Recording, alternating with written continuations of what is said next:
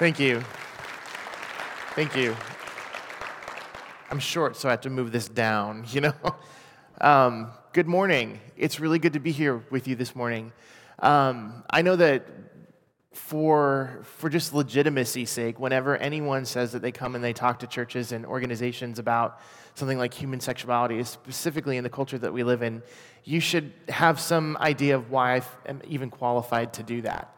So just to let you know, I approach this topic from three different perspectives, and one is from a pastoral perspective as an individual who's been in ministry to this particular community for the last 13 years. I was involved in a ministry called Portland Fellowship as the assistant director there, and ministered to men and women that struggle with their sexuality for well over a decade. And it's an incredible ministry, and if you don't know about it, I would encourage you to get to know about Portland Fellowship. The last 2 years of my life in ministry, I've been traveling the country and speaking to churches and organizations with my own ministry, A Living Letter Ministries, and also helping pastor a church down in Southern Oregon. My wife and I decided we wanted to see the sun a little bit more, so we moved down there. And we enjoy it. It's nice. It helps encourage our hearts. And my web feet have finally gone away. So I appreciate that. And that's perspective number one, is pastoral. Number two is I have a loved one that I care very deeply about who's in this particular identity and in this life, and I have to learn how to relate to him in a loving and gracious way and in a truthful way, and that's my own identical twin brother. He's a Multnomah graduate, but he came out of the closet about 12 years ago, and he's now married to a man. And if you can imagine me being in this particular field of ministry and having a twin brother in that life, it gets a little intense sometimes. Holiday dinners are a struggle. Pass the gravy and repent. It's a little bit hard it's not that bad. It is that bad sometimes. But it's not just that I address these issues pastorally. I have to practice everything I preach relationally and with people that I love very dearly. And we do have a good relationship. We have an incredible relationship with him and his partner. And we're glad that we do.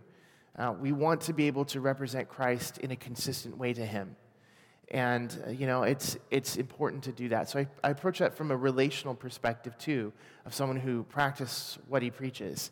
But the third one that I'm going to share with you today is from a very personal perspective, from my own personal testimony. This year marks 20 years for me of having left a gay relationship. Now, I want you to know, when I was 19 years old, that's when I entered into a gay relationship. But I need you to know that that wasn't the beginning of my story in my life. I accepted Christ as my Savior when I was 4 years old, and I had a very personal relationship with him. I can remember the day that I accepted Christ. It was a Sunday morning in the nursery of the First Church of God in Yakima, Washington. And that nursery was painted in the Noah's Ark motif, like most were back then. And I can still remember being deeply convicted over the fact that I needed a Savior. Now, I don't know why I felt particularly in need of a Savior that morning. Maybe it was because I was convicted of the sin of stealing a cookie from a cookie jar. I have a lot of experience with that. Maybe it was that I had, fought with my twin brother that morning or something, because something about having an identical twin just makes you want to be a sinner. I don't exactly know what it was, but I knew that I had a deep need to be saved. And I was grateful for a Savior because I knew I needed a Savior. I knew in my heart that I was in sin and that I wasn't good enough and I was broken and I wanted to be saved. And that relationship with Jesus was very real to me. It wasn't my parents' faith, it was mine. And I want you to know as well that my conflict, once I entered a gay relationship, my conflict between my faith wasn't based on whether or not I felt like I was going to be rejected by my family. See, I grew up in a family where we were really familiar with gay people. My uncle is a homosexual. In fact, he's one of the oldest living HIV cases in the nation, and he's still alive. I grew up knowing him and knowing his partners when he would bring them into our home, and my parents didn't reject him. My dad did not reject his brother. We showed respect and love to him. And so I never feared that my parents would reject me because of homosexuality. That wasn't a fear of mine. And, I didn't reject this in my life because I didn't reject this in my life or experience conflict in this because I didn't feel like I could experience love or affirmation. I knew that our culture was moving that direction. I could sense that. For me, when I began to experience same-sex attraction, it was because it was in conflict with my personal relationship with Jesus. Now, I grew up, and again, we all experience needs in our life to be loved and affirmed and to know that we belong and that we're valuable. Correct? We all have these needs. And the Word of God says in Proverbs 27:7, "To him who is well-fed, honey is not desirable. But to him who is starving, the bitter thing will seem to taste sweet." Now, if I could put that in relatable language, I would say it says bad love is better than no love at all. Now, just so that we know that we're on the same page with that and that we have all experienced this dynamic, I'd like, since I have to be up here talking about my sexual brokenness, you have to participate a little bit in the conversation this morning. And so I'm going to ask you, if you've ever eaten at McDonald's, please raise your hand. Okay, so not everyone, surprisingly, raised their hand. So I'm going to widen the net a little bit so that we can all participate. If you've ever received a meal through the window of your car, raise your hand. Okay, then you know that bad love is better than no love at all.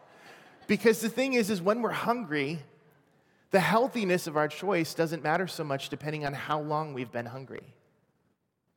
You see, if you've gone like days and days and days without eating, you will make a bad choice to fill the need. Because to him who is starving, the bitter thing will seem to taste sweet.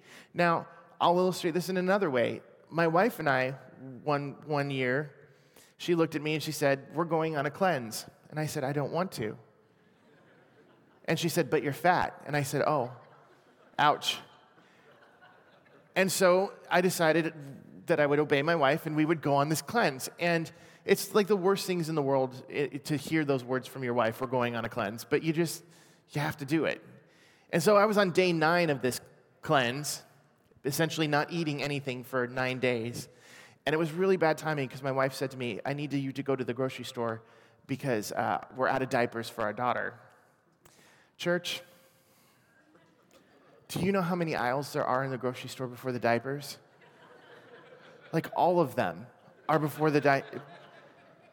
And so I walk into this grocery store, and I'll tell you this, on day 9 of a fast, even a bag of kitty litter looks really appetizing.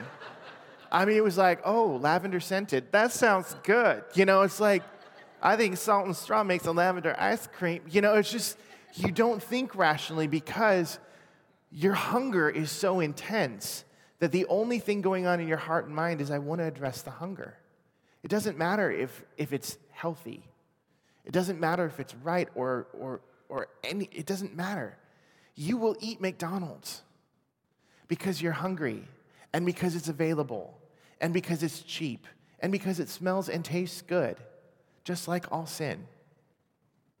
But just like all sin, it eventually will make you fat, give you gas, and kill you. But yet we do it because sometimes when the hunger is so intense, it overrides our ability to make a right choice because we just want to meet the need. Now, you all understand that because you're relating to this conversation, correct? Okay, church. I know it's early, but daylight savings was like a week or 2 back, so we can get on board, correct? I'm glad I have you on board. So if you can understand that in something as simple as food, isn't it the same for our souls? Isn't it the same relationally and emotionally that when we're starving, if we're starving, the bitter thing will seem to taste sweet? See, I grew up, and even though I had a good relationship with Jesus and I was going to church and I was learning about my Savior, that doesn't make us immune from brokenness or temptation, does it? In fact, you only need to be saved for about 5 minutes before you recognize that the blood of Jesus may wash away our sin and secure us eternally, but it doesn't make us immune to this world or the brokenness that can play out in our lives. And unfortunately, brokenness began playing out in my life, and it had nothing to do with me. It had to do with my parents' marriage. Their marriage fell apart, and not in an easy way, but in a really ugly, broken, spectacular train wreck sort of way. And this was back in the 80s, and I was growing up in a small town, Yakima, Washington. in a very, very conservative, very, very legalistic church. And I'll tell you this right now, people did not get divorced in my church. They had the good sense to leave church first before getting a divorce. And yet my parents went through this divorce in the church. And I can still remember to this day, one of the last things that we ever did in this church was my mom took my brothers and I to a Thanksgiving potluck. And as we walked around this junior high cafeteria trying to find a place to sit, people actually spread out at their tables so that we could not sit with them. And I remember thinking, this is a place where I met Jesus. This is like, Jesus loves me. This is where I learned this. And for something that isn't even my own fault, I'm being rejected. In moments like that, I feel like the enemy of our soul likes to implant lies in our head that we begin to believe, and we believe them with all of our heart because we've experienced something that confirms them. And what he began to implant in my heart was, don't share brokenness in church because you'll get rejected. Now, I think a lot of us have had that lie implanted in our hearts before, and probably because we've experienced it. But I love that we shared that psalm this morning. That confession is what brings us truly to be able to experience healing. And when we don't confess our sins, when we don't confess our brokenness, that's actually the most vulnerable place we can be. So I grew up and my parents divorced and my dad left, and it was a lot of brokenness there. And I don't want to say any of this to disparage my parents. As an adult and as a parent now, I understand to be a parent is to feel guilt and to screw up all the time. My wife and I pray constantly that we don't mess up our kids. We just make them quirky. So far, so good. But I think any parent here recognizes we all are human and we make mistakes, so I don't disparage them at all. I love my parents, and I have a great relationship with them now. But back then, we really were robbed of a lot of things that we needed.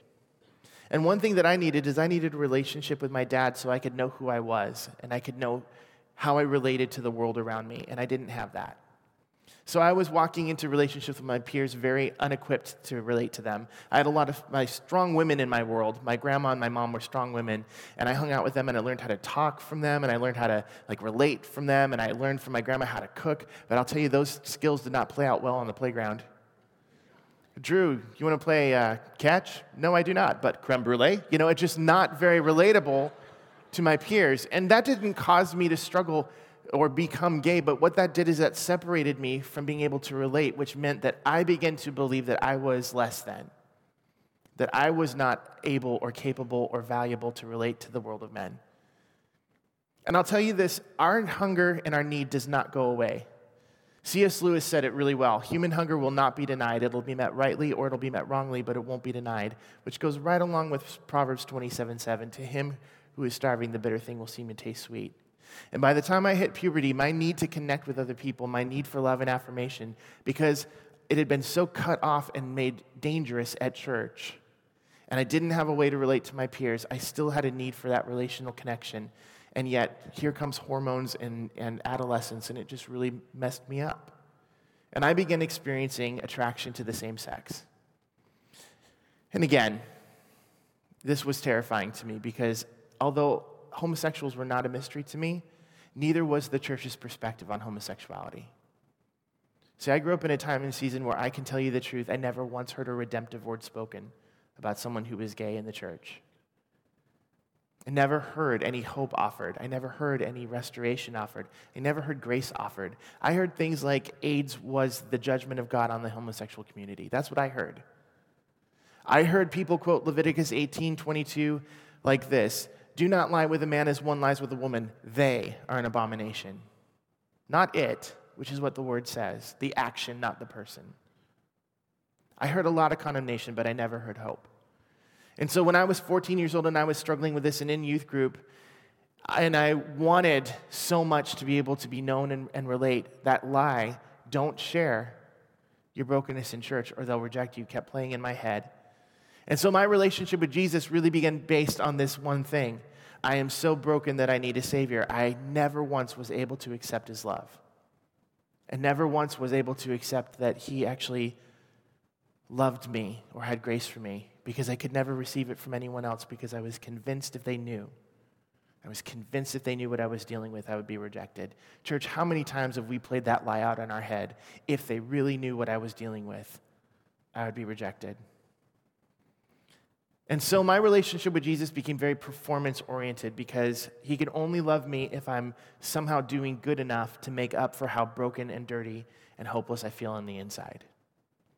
And I'll tell you the truth that you cannot live the Christian life that long, that way, before you become very disillusioned with God, very angry at him. And at 19 years old, I found myself in that place where I had an angry conversation with God. And it's okay to have angry conversations with God, or else the Psalms are in trouble, you know? There's a lot of really profoundly angry conversations with God. But I had a conversation that went like this: Lord, I've tried really hard to be lovable by you. I tried really hard to be acceptable by you, but I'm not because of what I'm dealing with. I've asked you to take this away from me. You haven't. I can only conclude that either you don't care, or you're incapable, or you don't love me. But I need to feel loved, Lord, and I don't feel loved. So if I have the opportunity to feel loved, I'm going to take it because your love doesn't satisfy like you said it would.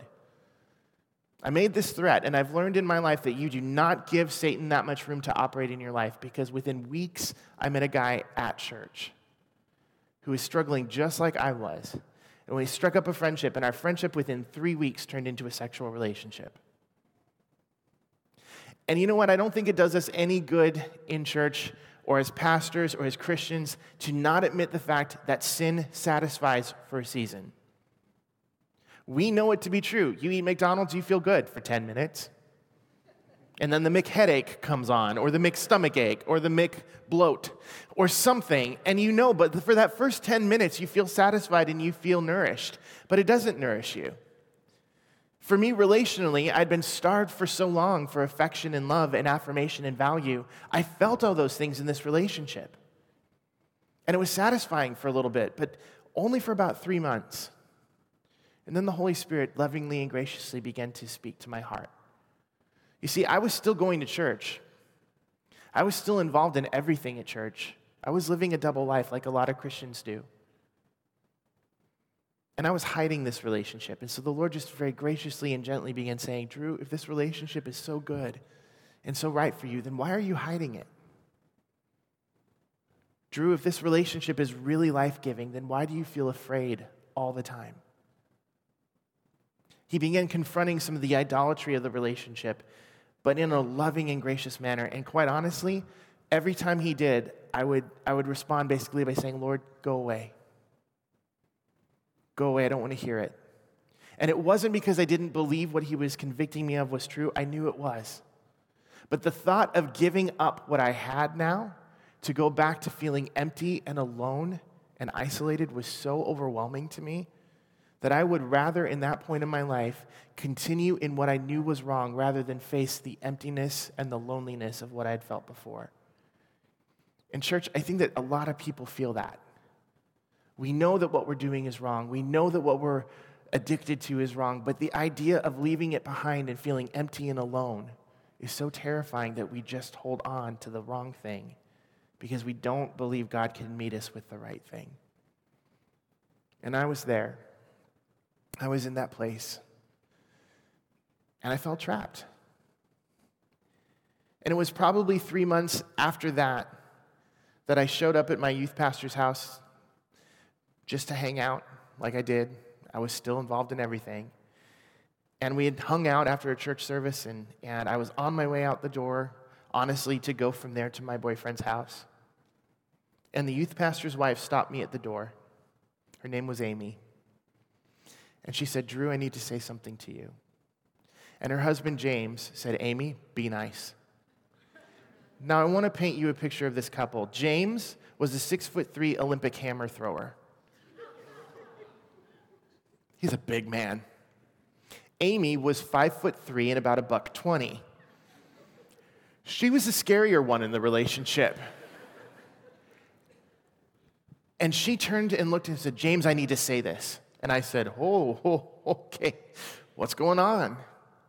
And she looked at me and she simply said, Drew, you're in sin, and your sin is killing you. Please repent. We love you. Please repent. And I said, I don't know what you're talking about. And she said, yeah, you do. You're not the same guy that we met when we moved here a year ago. Your sin is killing you. Please, please repent. We love you. I don't know what you're talking about. And this went on a couple times. Finally, I said, I honestly, I don't know what you're talking about, but thank you, I got to go. And I left their house, and I drove probably about a half mile down the road. And I got really angry. Really, really angry. And I had another one of those conversations with the Lord, and I basically said, Lord, how dare you? How dare you ask me to give this up? I begged you for love. I begged you for affirmation. I begged you for healing. You didn't give it. Now that I have something that makes me feel better, you're going to start telling people and confronting me? How dare you do that? And then I got really, really scared because I realized, oh no, he's telling people. You know, the word does say your sin will find you out, but once it starts to, then you're like, he tells the truth on that. And it's terrifying because I did not want to lose my relationships with people. And I knew that if they found out about this, it's one thing to struggle with more acceptable sins, but this was homosexuality in rural Washington in the 90s. Like, people were going to get torches and pitchforks if they really knew. At least that was my perception. And I got scared. I'm like, you can't tell people. And then I just got very grieved and very sad because I knew that I didn't have a choice in the matter. I knew that I needed to give this relationship up. And I didn't want to. But I drove from there to my boyfriend's house. And I walked in the door of his apartment and I said, I've sinned against you, and I've sinned against God, and I've sinned against myself. Please forgive me for that and never speak to me again. And I left his house 20 years and 4 months ago, and I never again entered into another sexual relationship with a man. That doesn't mean I didn't fall down on the inside all the time. I struggled deeply after that. And I like to tell you that that moment was repentance for me. It wasn't. It was fear. I hid for another 2 years. Now, if I had felt dirty before, and if I had felt like I was unacceptable to God before with just feeling these feelings, now I felt so much worse having done it. And so my mentality in those 2 years was, if I can just do enough for God, if I can be an even better Christian, then maybe he will love me. Maybe I'll be okay. Maybe he won't tell people. If I can just be good enough. And so I became committed to pouring out every bit of energy I could into being a good Christian. I was on the worship team. I was on the evangelism team. I was on the drama team. I know that's a really big shock.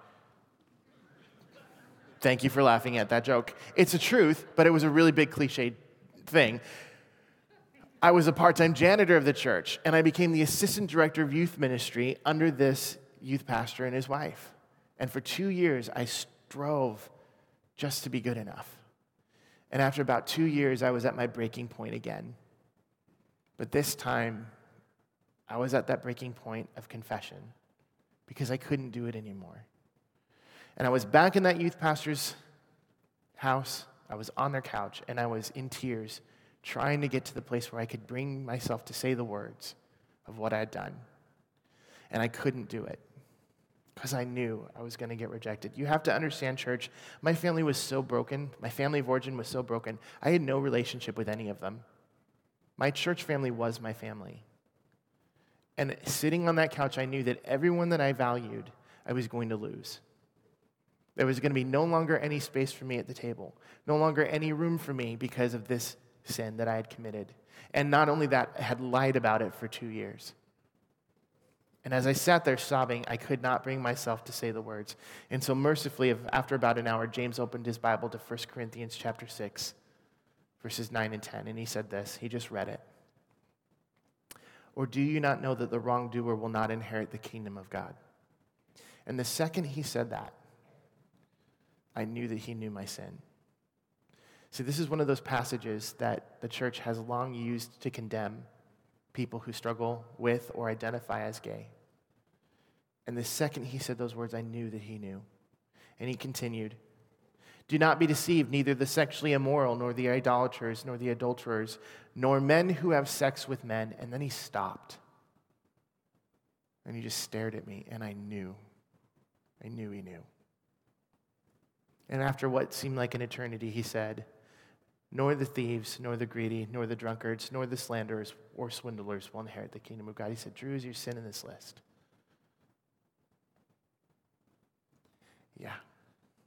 Yeah, it is. And then Amy, she said, "Yeah, we already knew. We've known for 2 years."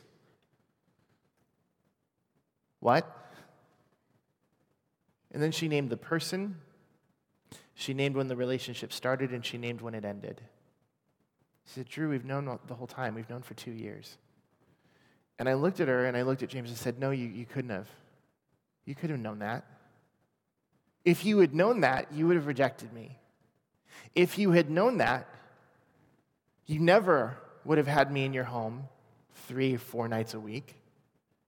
You never would have made me the assistant director of youth ministry. You never would have treated me like this. You would have rejected me. You could not have possibly known this. If you did, then why did you never confront me? Why didn't you bring me in front of the church and make me confess my sin? Why didn't you shame me and kick me out?"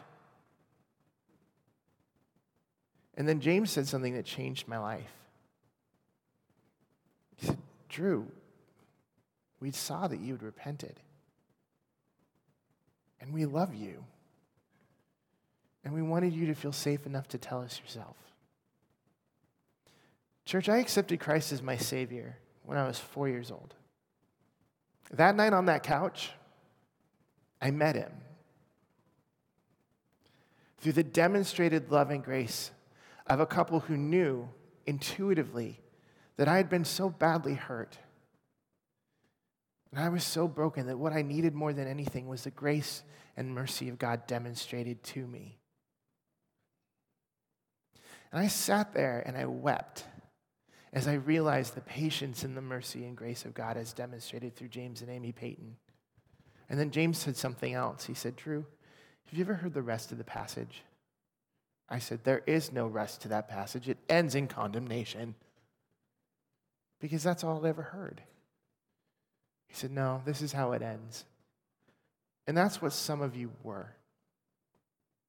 But you were washed. You were justified. And you were sanctified by the name of the Lord Jesus Christ and by the Spirit of our God. He said, "Drew, that might be what you were, but it's not what you are now in Jesus. You've been completely forgiven and cleansed, and God has set you apart for a greater purpose." He said, "We don't know how to help you recover from this. We have no idea. But what we do know is the Word of God says that's what some of you were 2,000 years ago, and God is in the business of redeeming people." I left that house there that night. I put it this way. I went to that house there that night ready to die, hoping that no one would ever find out my struggle. I left that house that night, and within 3 days, I shared with 60 people what I was dealing with. And the funny thing is, church, every time that I said to someone, "Here's my struggle," their response to me was, "Thank you for sharing that with me. Can I share mine with you?" And I thought, well, I didn't ask for that. I just wanted to share my junk with you. I didn't want yours. No, thank you. But that's been the consistent response. And then years later, not years later, this is years later, months later, God did a very funny thing. He moved me from Yakima, Washington to Portland, Oregon, which is what I always say is a very strange place to send someone to recover from homosexuality. Seems like Yakima would have been a lot more safe. But he sent me here, and I got connected within a few days to the ministry of Portland Fellowship. For the first time in my life, hearing redemption stories. And I will never forget my first night at that ministry in that discipleship program when the director of the program said, "We're not here to turn you straight. We're here to draw you into a deeper relationship with Jesus, and he will tell you who you are." And that's what happened. The Lord began confronting so many things in my life, one of the things being why he never answered the prayer, "Take this away from me." You see, my homosexual struggle was not the problem, it was a symptom. And the great physician does not just numb our symptoms, he goes after the cause. And God wanted to heal a lot of things in my heart, a lot of brokenness in my heart. first and foremost being my distorted image of who he was. And he began healing me and changing my life. And then I got to this place where I didn't think I was gay anymore. I didn't feel that, but I didn't necessarily feel straight. It was just kind of like floating in the Dead Sea. Like, okay, Lord, bachelor to the rapture. That was kind of like, whatever. But then I met a girl. She was a student at Multnomah. And I always say it's a terrible thing to have to go through puberty twice in one lifetime. But I kind of began to experience that. And I met this girl, and I thought she was beautiful, and she was smart, and she was compassionate. And so I got out a piece of paper, and I said, "Do you like me? Check the box." Do you all remember that? Back in junior high, you passed the note. That's what I felt like. I had always seen beautiful women before, but I'd never had any feelings for them. But here she was. And I share that part because my wife, Suzanne, and I have been married now for 13 and a half years. We have 3 beautiful daughters, which I always say makes me feel very differently in my struggles with men than they did before. Before it was like an in-the-closet struggle. Now it's a shotgun in the closet sort of struggle. Because daughters will do that to you. Someone once asked me, who's ever going to be good enough to date your daughter? And I said, Jesus. That's the standard. But I share that with you to say that it's not that Christ working in the life of someone who struggles with this needs to end up in marriage and kids, but just simply to say that what I once thought was impossible isn't in Christ. He redeems us, and he has a plan and a purpose for us. And God has been perpetually redeeming and restoring my life. And honestly, I can tell you this right now, something that I used to feel so much shame and condemnation over, God, in his mercy and grace, has made a trophy and a display of his splendor, just like Isaiah 61 says he will do. I stand up here before you, church, talking about something that people don't talk about in church. And I don't feel one bit of shame. All I feel is gratitude to the Lord. Because he is capable of doing anything he wants in the life of anyone who will surrender to him and take their delight in him. My story, more than anything else, I think I relate to the prodigal son. See, the prodigal son didn't know how good he had it when he was with his father.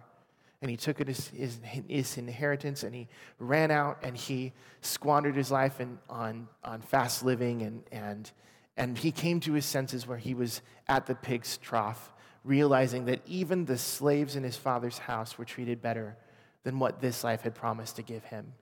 And I relate so much with the prodigal when he says, maybe if I go back to my father's house and offer myself as a slave, maybe he'll receive me in. But church, the most beautiful thing about this story, to me, is that man walked towards his father's house expecting to be a slave, and all his father ever saw him was his son.